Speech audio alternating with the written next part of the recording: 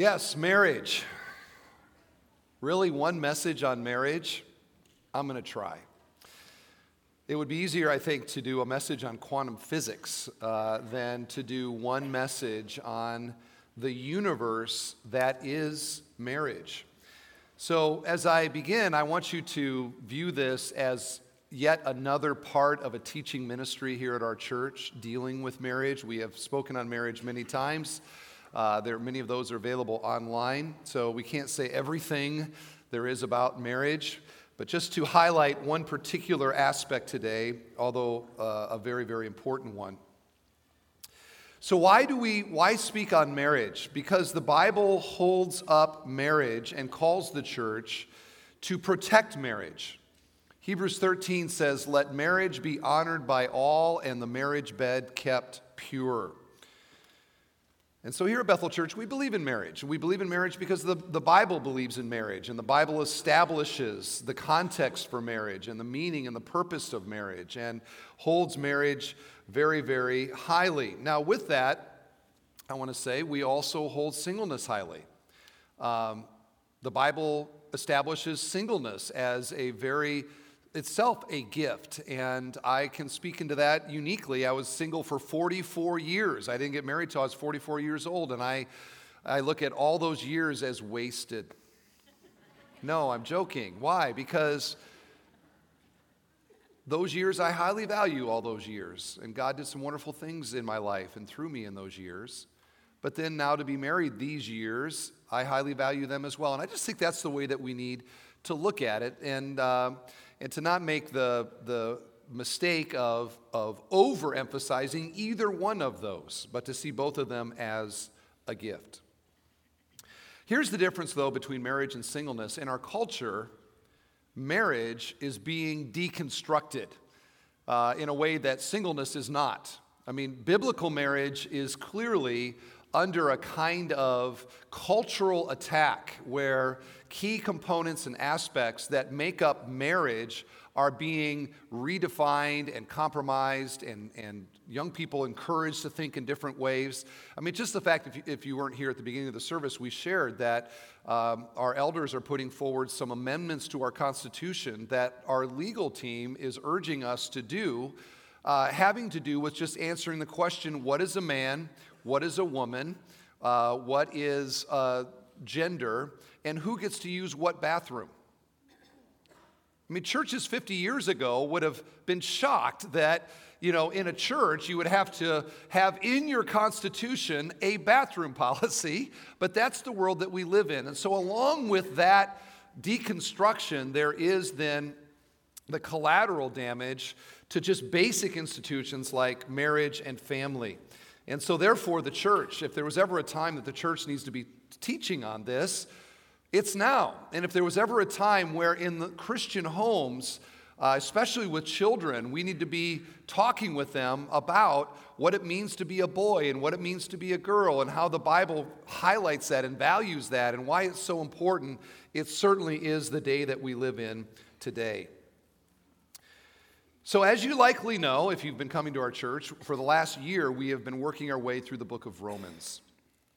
And in this book, we have the deepest dive, the clearest and most significant explanation of the gospel, of how God saves sinners from their sins.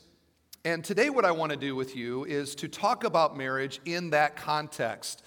And what I'm basically going to say is this, is that there are two concepts primarily in the gospel that have to be applied to your marriage, or our marriages, faithfully for them to be successful. And that if you are a Christian and if your spouse is a Christian, that we have the capacity to apply the gospel to the most intimate relationship on the planet, the relationship between a husband and wife, and that this is key. So, along with union with Christ, I would say that the two keys are justification and sanctification. In fact, I've named the sermon today, The Justified Marriage. The Justified Marriage. Now you say, wait a second, I thought these were, concepts for how God saved me. And indeed they are. But what I'm saying today is that they are also truths that, if faithful applied, might save and will save your marriage as well. So, with that said, let's start off by talking about what is the purpose of marriage. If you were to ask, an engaged couple, what are you thinking about as you get married? Why do you want to get married? You'll get lots of answers, things like this: he's amazing. She completes me. Sex, companionship. My parents expect me to. Things like that. Maybe the desire to have children. So lots of sort of things out there for reasons why people want to get married. And along with that, a kind of understanding of what marriage is for, what is the purpose of marriage.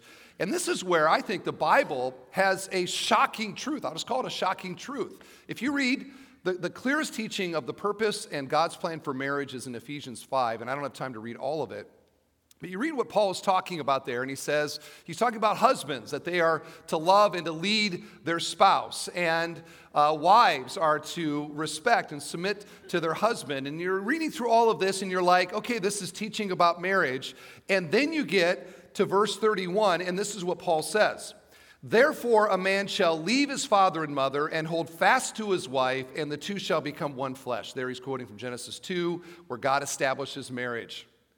And then he says this mystery is profound, and I'm saying that it refers to Christ and the church. What?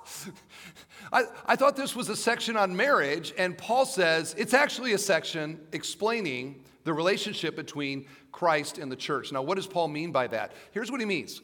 That marriage is a reflection of something else.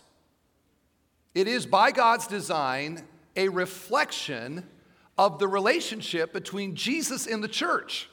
That one is the reflection, one is the reality. And understanding which is which could save your marriage. What do I mean by that? Marriage is the moon. Jesus and the church is the sun. One is the reality, one's the reflection. And approaching my marriage on a daily basis with a fundamental understanding that this marriage, if it's going to be successful, is going to follow the paradigm of the reality, which is Jesus and the church. Tips me off in terms as a husband how I'm supposed to relate to my wife. And as a wife, how I'm supposed to relate to my husband. Because the husband is taking his cue from Jesus in that paradigm, and the wife is taking her cue from the church in the paradigm. How Jesus loves and leads the church. How the church loves and respects and submits to Jesus. That is the basis by which marriage is the reflection. I saw a post online that said this: marriage is like a walk in the park, Jurassic Park.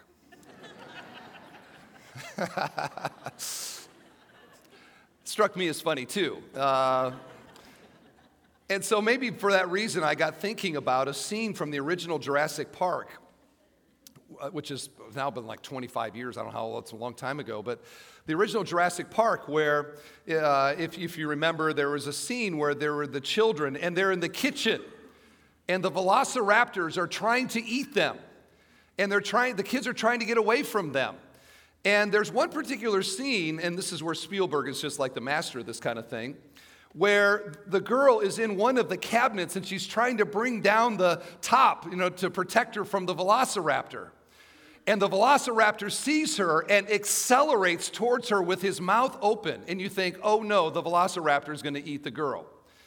Only to find out that he smashes into kitchen cabinetry that is reflecting the little girl who's on the other side trying to bring the door down. And she gets out and the velociraptor is sort of confused, and off they go. And so anyway, here's what I'm saying today. When it comes to your marriage, don't be a velociraptor. Feel free to post that on Facebook. Today's sermon, don't be a velociraptor. Don't mistake the reflection for the reality. Your marriage does not exist for its own sake. It is by God's design gifted to mankind to reflect something that is more glorious, something that is greater, that creates the paradigm upon which a biblical marriage functions and a way that a husband and a wife relate to one another. Marriage is temporary. Jesus said that. There are no married couples in heaven. It is a temporary picture of an enduring reality based upon Jesus and the church. And so what I'm saying today is that marriage, the success of a marriage, depends upon the degree to which that husband and wife are intentionally building their marriage and relating to one another upon the paradigm of Jesus and the church, or another way to say that, upon the paradigm of the gospel itself. So I could have entitled this message the gospel-centered marriage or the gospel-based marriage, but I'm calling it the justified marriage because we're preaching through Romans, and it ties in. And indeed, this aspect of the gospel in particular provides a basis for every marriage here to thrive, for every marriage here to get unstuck from the resentment and the bitterness or whatever thing that has kept you in a spot that you cannot get past. You can't get over it. And your marriage is just stuck. And some of us have been there for a decade. How do we ever get past this? What I'm sharing with you today, properly applied by the power of the Holy Spirit, can get your marriage going again. But it goes back to the gospel, and it goes back to understanding justification. So let's just remind ourselves, what is justification? Romans chapter 3, beginning in verse 21, Paul writes this, "But now the righteousness of God has been manifested apart from the law. Although the law and the prophets bear witness to it, the righteousness of God through faith in Jesus Christ for all who believe. For there is no distinction, for all have sinned and fall short of the glory of God, and are justified by his grace as a gift through the redemption that is in Christ Jesus, whom God put forward as a propitiation by his blood to be received by faith." Now, there are many messages on justification that we've done this year. They're available on the website. I'm just going to do a very quick summary to remind us what is justification. Here's what it is. Justification is God's eternal decree over the sinner, declaring the sinner to be righteous based upon Jesus' work on the cross, dying for the guilt of that sin, enabling God to be just and justifier, enabling God to now declare the sinner righteous. We're not righteous, we're sinners. But God declares us to be righteous, gives to us the very righteousness of Jesus, and promises to treat us as if we were and are as righteous as Jesus forever. It is an eternal decree by God.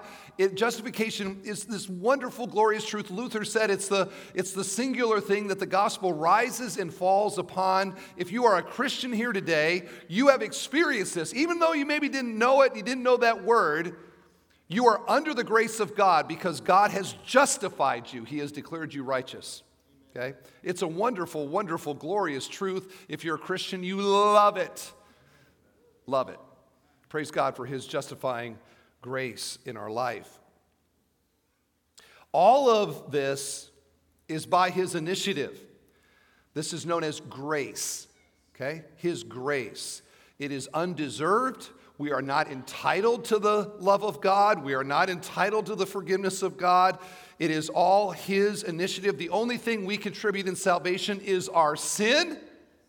All the blessing comes from God by his grace. That's why the song says it's amazing. Amazing grace of God. So justification is undeserved righteousness, undeserved love, undeserved grace, and the undeserved promise of grace towards our sin forever. Might we say it this way? God promises to love us for, I gotta get this right, better or for worse, for richer, for poorer, in sickness and in health. And death won't part us from his love. because he will love us forever. That's the amazing love and grace of God. It is the basis of justification. It is the reality, as we think about marriage, it is the reality that marriage is the reflection. It is the sun, marriage is the moon. And Paul says that marriage, by God's design, is built upon a basic paradigm of relationship between Jesus and the church. So with that said, how then should a marriage reflect justification? Well, let's start with a biblical understanding of who you are married to. If you're married today, who did you marry, actually? What does justification tell us about our spouse? Well, to see if there's any confusion here, wives, how many of you think that you are married to the husbandly equivalent of Jesus? I see no hands. Wives, what are you saying? That you're not married to the perfect moral man? Husbands, who are you married to? Sinner, okay. Is she Cinderella? I didn't even think about that till this moment. You married Cinderella with an S. I say this because I want us to begin thinking biblically about our spouse. And for that spouse to start thinking biblically about you. Who are we actually married to? Justification comes along and says tells me this, that I am a sinner married to a sinner. All married couples, would you repeat that with me right now? I am a sinner married to a sinner. Any engaged couples here? Do we have any engaged couples? One down here. Oh, one down here. Okay. Listen up. We all, at one time, were where you are. And I got to say, it's awesome. Like, I look back at my life and sort of that stage with Jennifer of dating and engagement and preparing for marriage, one of the sweetest, most wonderful times of my entire life. I would happily go back to it again. It was intoxicating. It was wonderful. But I want you to hear me when I say this. You and you, right down here. The wonderful person with whom you are seated right now falls under Romans 3:23's assessment. Right? All are sinners. There is none righteous.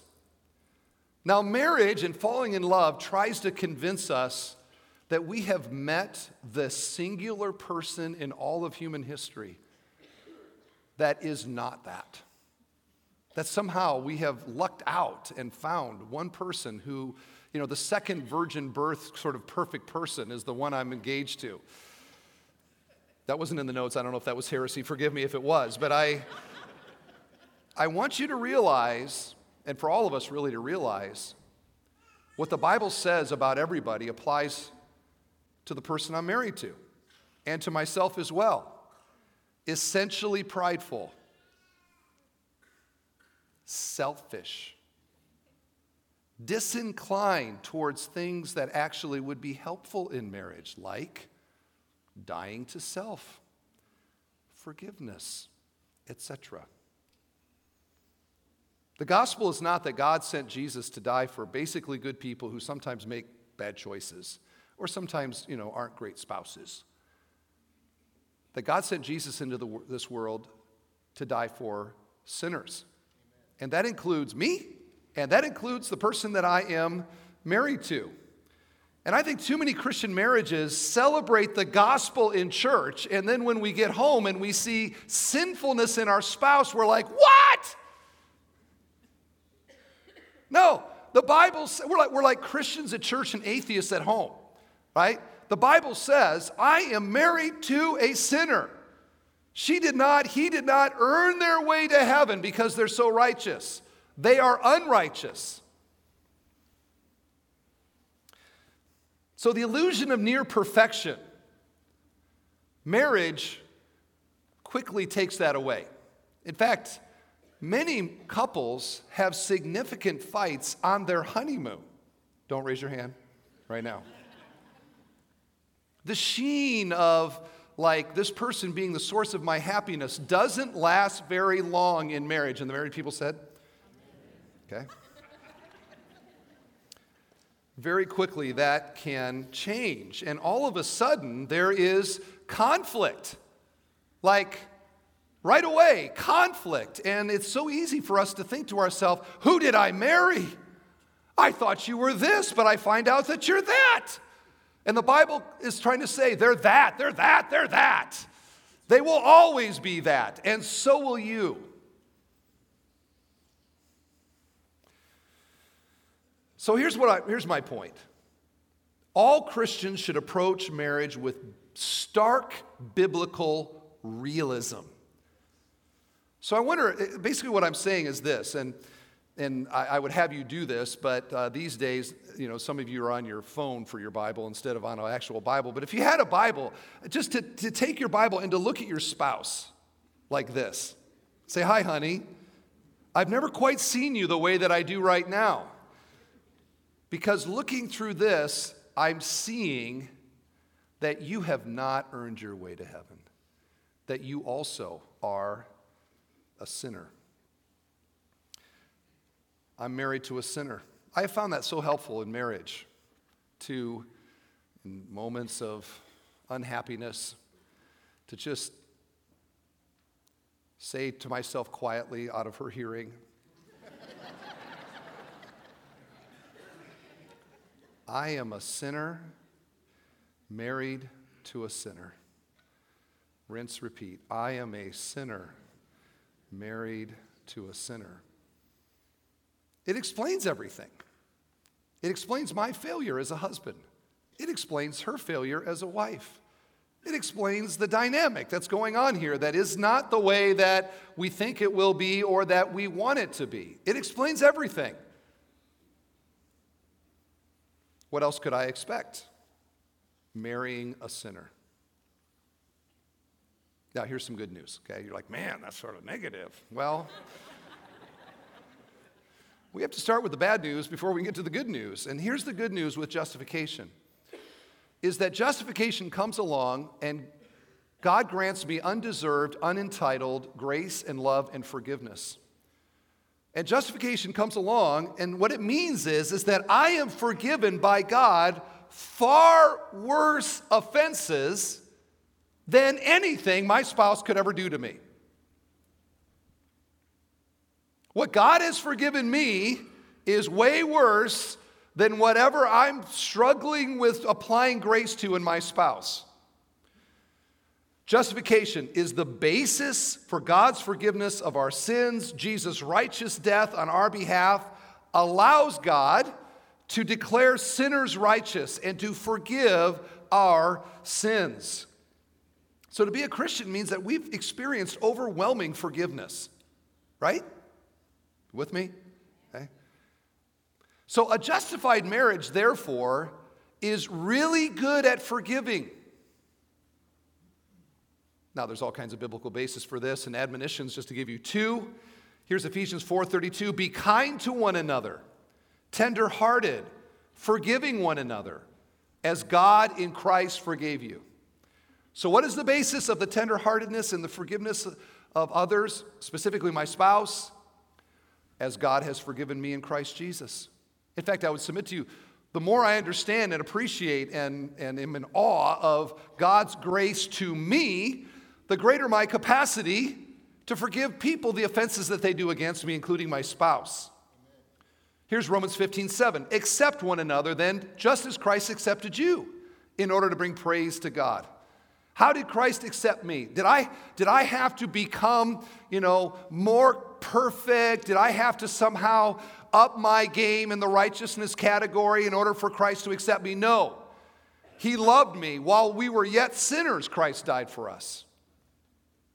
And so when I understand that this grace from God is an unearned grace, now in marriage, I got my spouse who's doing this and doing that. This I like, this I don't. Saying this, saying that. This I like, this I don't. And we pick up all these little, something from annoyance to major conflicts and everything in between. How do I handle that? How do I ever live in this relationship? It has to do with forgiving. This last summer, Jennifer and I went on a tour with Dr. Erwin Lutzer. Many of you know that name, longtime pastor of Moody Church, who, by the way, is preaching here the first Sunday in June. Looking forward to that. So we're on the tour bus, and we had time, driving around, and people started asking them questions. Now, he and his wife, Rebecca, they've been married for like 1,000 years, okay? So somebody in the bus asked the question, hey, Lutzers, what is the key to a happy marriage, a successful marriage? And his wife, Rebecca, takes the microphone, and she says, from all these years of being married, I just have to say, I think the number one key is being really good at forgiving each other. Being really good at forgiving each other. Really? That's like the most important thing? More important than financial stability, more important than sexual prowess, a more important character quality than anything else, good at forgiving? I talk with people a lot. I rarely, if ever, well, let me backtrack. So I talk with people, like these couple engaged couples or people getting married or whatever, single people interested in getting married. What are you looking for? You ask a single person what they're looking for in a spouse, and you're going to get all kinds of things, like attractive, funny, drives a truck, something like that. In all my years, I have never heard somebody say, the number one thing I'm looking for is somebody who's good at forgiving. Somebody who's good at forgiving. And yet think about what that one quality implies about that person. This is somebody who loves the gospel enough, who understands the grace of God to them enough, that they are willing to absorb, that's what to be the forgivee requires, to absorb the offense that has been done against me. I love this so much that I can absorb it on the horizontal level. What a wonderful person to be married to. Somebody who's really good at forgiving. What a wonderful spouse to be. And again, where does this virtue come from? Like, is there a pill we give you on the way out? Is there, do I have to take some seminar? No, it comes from the gospel. It comes from, as Ephesians 4 says, me understanding how God has forgiven me and applying that, not just to my neighbor or my coworker, but the person I share the bed with. The closest neighbor in my whole life is my spouse. So husband, actually one quick thing, just another illustration of this. Jesus tells a parable in Matthew 18. Many of you know this parable about the guy who owes the king $1 billion, like an unpayable amount of money. And he goes to the king in the throne room and he says, King, give me time. I'll try to pay it back. And the king says, you know what? I'm just going to forgive the debt. What? That guy goes walking out. And as soon as he gets out of the throne room, he sees a guy that borrowed money for a Happy Meal last week. And he goes to him, he says, give me my money. And the guy said, I don't got it, give me time. And he starts choking him, give me my money. Well, the servants hear this, and they tell the king, and the king drags the guy back, and he says, listen, I forgave you the $1 billion debt, and you couldn't forgive the $10 debt? Lock him up in jail. What's the point of that? The point is, our debt to God is the $1 billion debt that God, by His grace, has just freely forgiven us for, wiped it away. And now we live our life with people that all the time accumulating these little $10 offenses and personal conflicts and little slights and different things, sometimes bigger than that. How do I have the capacity to apply grace to the sinner that I'm living with? I have it because I understand the $1 billion that God has forgiven me. And if you are stuck in your marriage and there's just like this conflict and you can't go anywhere, you're frozen. I don't know all the details, but I can tell you this: somebody has forgotten what God has forgiven them. And that is a basis for us as spouses to be gracious towards one another, reminding myself, I married a sinner, I'm a sinner, and yet God has forgiven me. And now I'm going to apply the same kind of unearned, undeserved grace. And maybe you're like, man, we have fought about this. I'm not going to give on this. Like if I give on this, I have a sense of justice, like the world isn't just anymore. If I give on this, I can't do it. Can you give it to your spouse as a gift? Can you just give it as a gift? Say, you know what, I don't agree. We agree to disagree, but I'm just going to give this to you as a gift. Try that. Try that. Like salvation is a gift. Husband, can I ask, are you good at forgiving? Are you able to move on from conflict? Wife, what would your husband say? Listing your top 5 qualities. Is forgiveness in the top 5 somewhere? Like, are you good at that? And if not, can I ask pastorally, why not? Because Christians, of all people in the world, should be good at forgiveness. Like this is a quality. We may not mow our yards right, and sometimes the gutters are loose or whatever, but our home should be good at forgiving. If anything, anybody should be good at forgiving, we should be good at forgiving. And if we're not good at forgiving, it means we're actually good at damaging vices in our marriage, like resentment and holding a grudge and keeping score and a host of other things that end up undermining our own happiness in our marriage.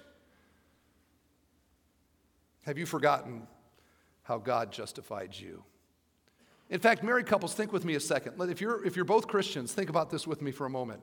If you're in an unhappy marriage and you're stuck and it's been painful for a long time, think with me for a moment. Someday in the near future, you're going to die, and your spouse is going to die. And both of you, you're not married in heaven, but you're both going to heaven. You get to heaven, and there in heaven you see the glory of God. You have that beatific vision of the pulsating, pure holiness of God. You will see Jesus, and you will likely touch Jesus. How many of us, if I could touch anywhere on Jesus, I'm going for the scar, right? To touch his scars, to look into his eyes, to see the Son of God. Maybe in heaven we get a glimpse of hell and to realize that's what I deserved. And from that place of seeing God, to realize in a way that I never have before how much God forgave me. Now think of that, think of yourselves or this couple, imaginary couple, turning to one another after seeing this and saying, we wasted our marriage. And we wasted it on things that we could have forgiven each other. Married couple, are you wasting your marriage? Are you wasting these years? When God, by his design, has created a capacity for you to apply the gospel towards each other and to have as humanly successful and happy a marriage as possible. The gospel provides that. I think Christian marriages should be the best marriages. Christian sex should be the best sex. Christian daily living, albeit sinners, right? We acknowledge that.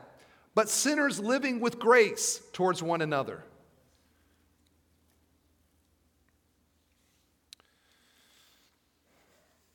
Think of that couple. Do you want to be that couple?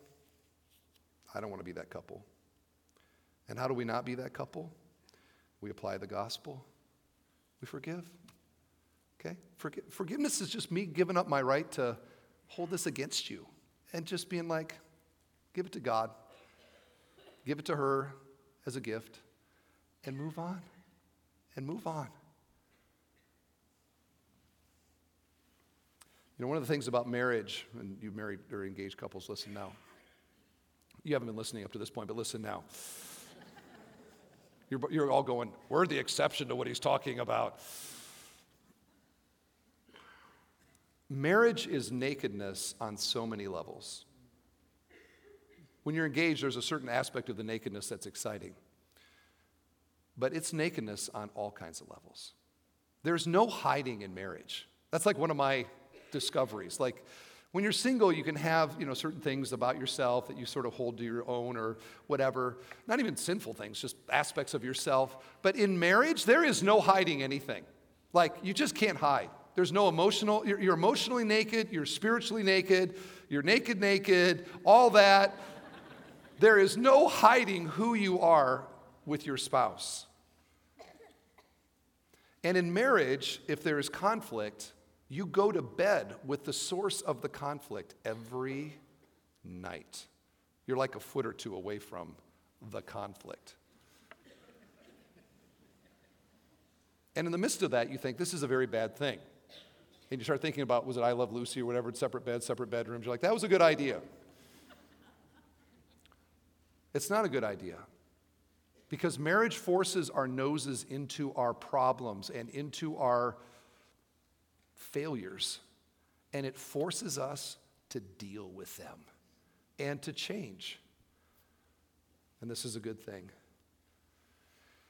All right, I have lingered a little long on that, so I need to quickly go to the second part of what I want to talk about today. So what I'm saying in the justified marriage is that marriage is based upon God's righteous grace towards me applied to one another, justification. Secondly, sanctification. We've learned in Romans about sanctification. Here's sanctification. It basically means change, okay? Change. And I bring this up because I want to encourage us today. Because there are some people here, you're no doubt thinking to yourself, well, I hope my spouse is listening right now, but she probably isn't. Or she's sitting there thinking about things I need to change when she should be focusing on the things that she should be changing. And if she changed those things, then our marriage would be better. Again, do not raise your hands, acknowledging that. Along comes sanctification. And sanctification is the biblical doctrine that as a Christian, it is God's will to conform me and my attitudes and actions to the very likeness of Jesus Christ, okay? That the Holy Spirit is working within me constantly to change me. It's like the quote that Tim Keller shared about, my wife's been married to 5 different men and each of them was me. What is he saying with that? That marriage changes us, but the Holy Spirit and the gospel and my Christian life changes me as well. And this is our encouragement in the midst of a marriage where we think this person is going to be this way forever. Not if they're a Christian. Not if they're a Christian. I have hope. Where's my hope come from? Is the tomb empty or not? Like sometimes in marital conflict, you sort of go to those basic things. Is there a God? If there's a God, hear me right now. Won't you please? We need help. Is the tomb empty or not? Was Jesus resurrected from the dead? Is he at the right hand of God the Father? Marriage will take you into those places where you wonder about whether or not all of this is true. It is true. The grave is empty. Jesus is at the right hand of God. The Holy Spirit is dwelling within us. And because of that, we have encouragement in our marriage. Sanctification.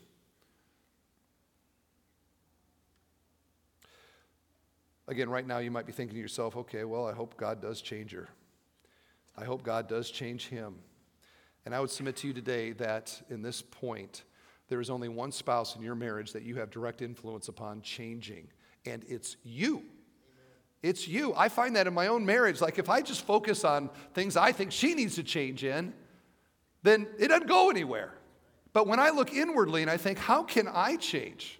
How can I become? How can I conform, transform? Now things can improve.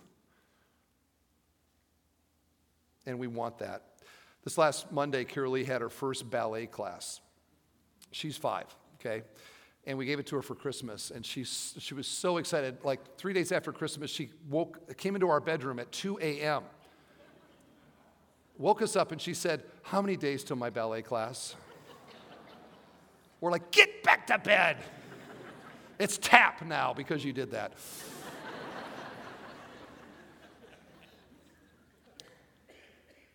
And so she had it this past Monday was her first class. I thought about showing a picture, so cute, like her little ballet outfit and all this stuff. My heart was like puddle, puddle, puddle, you know. So we go to the class, and I think she was not only one of the youngest, but I think maybe the only new girl that Monday. And we go in there, and there's a lot of like older girls, big girls, like second graders.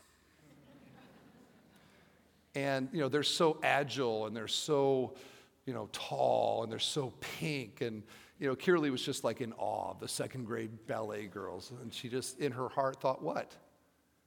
I want to be like them. Friend, who do you want to be like?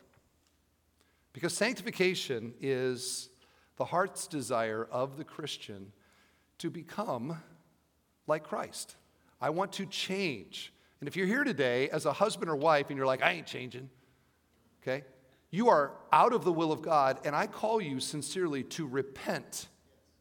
You cannot honestly pray, your will be done on earth as it is in heaven, because it is God's will that all of us change. That a year from now, we're a better spouse, we're a better husband and wife. We're different than we are now. We're works in progress. Like, we're not always going to be this way, and we want that. We want that. And friend, I'll just tell you this. If your happiness in your marriage is dependent on your spouse changing and becoming the husband or wife that you think that you deserve or that she should be or what of that, you're only going to be disappointed.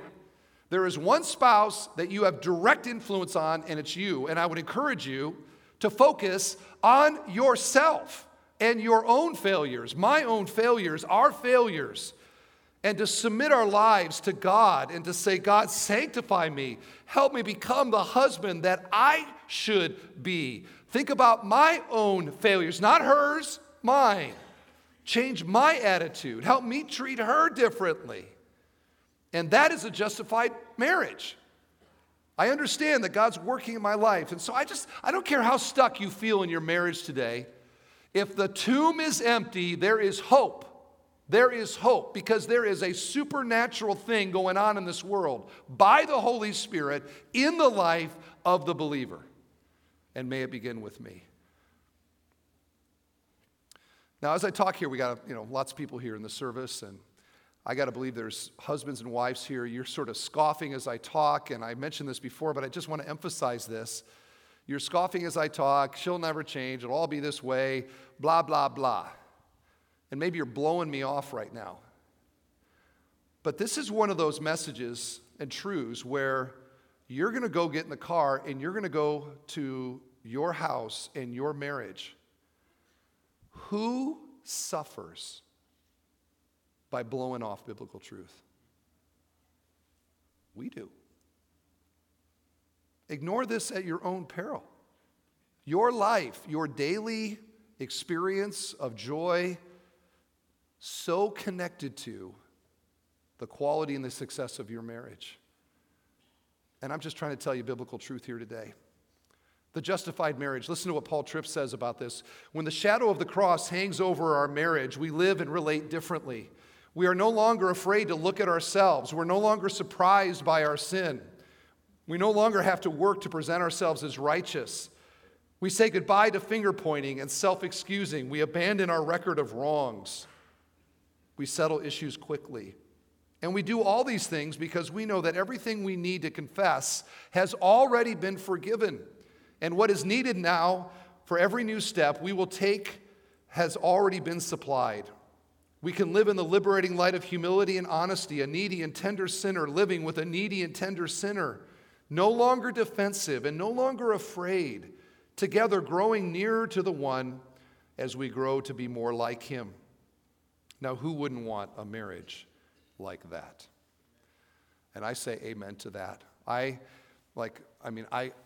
submit my own marriage to Jennifer to this truth. As I stand here before you, I am flawed and I am failed as a husband. I am a sinner. I want that. I want to change. Do you? Enough to do something about it.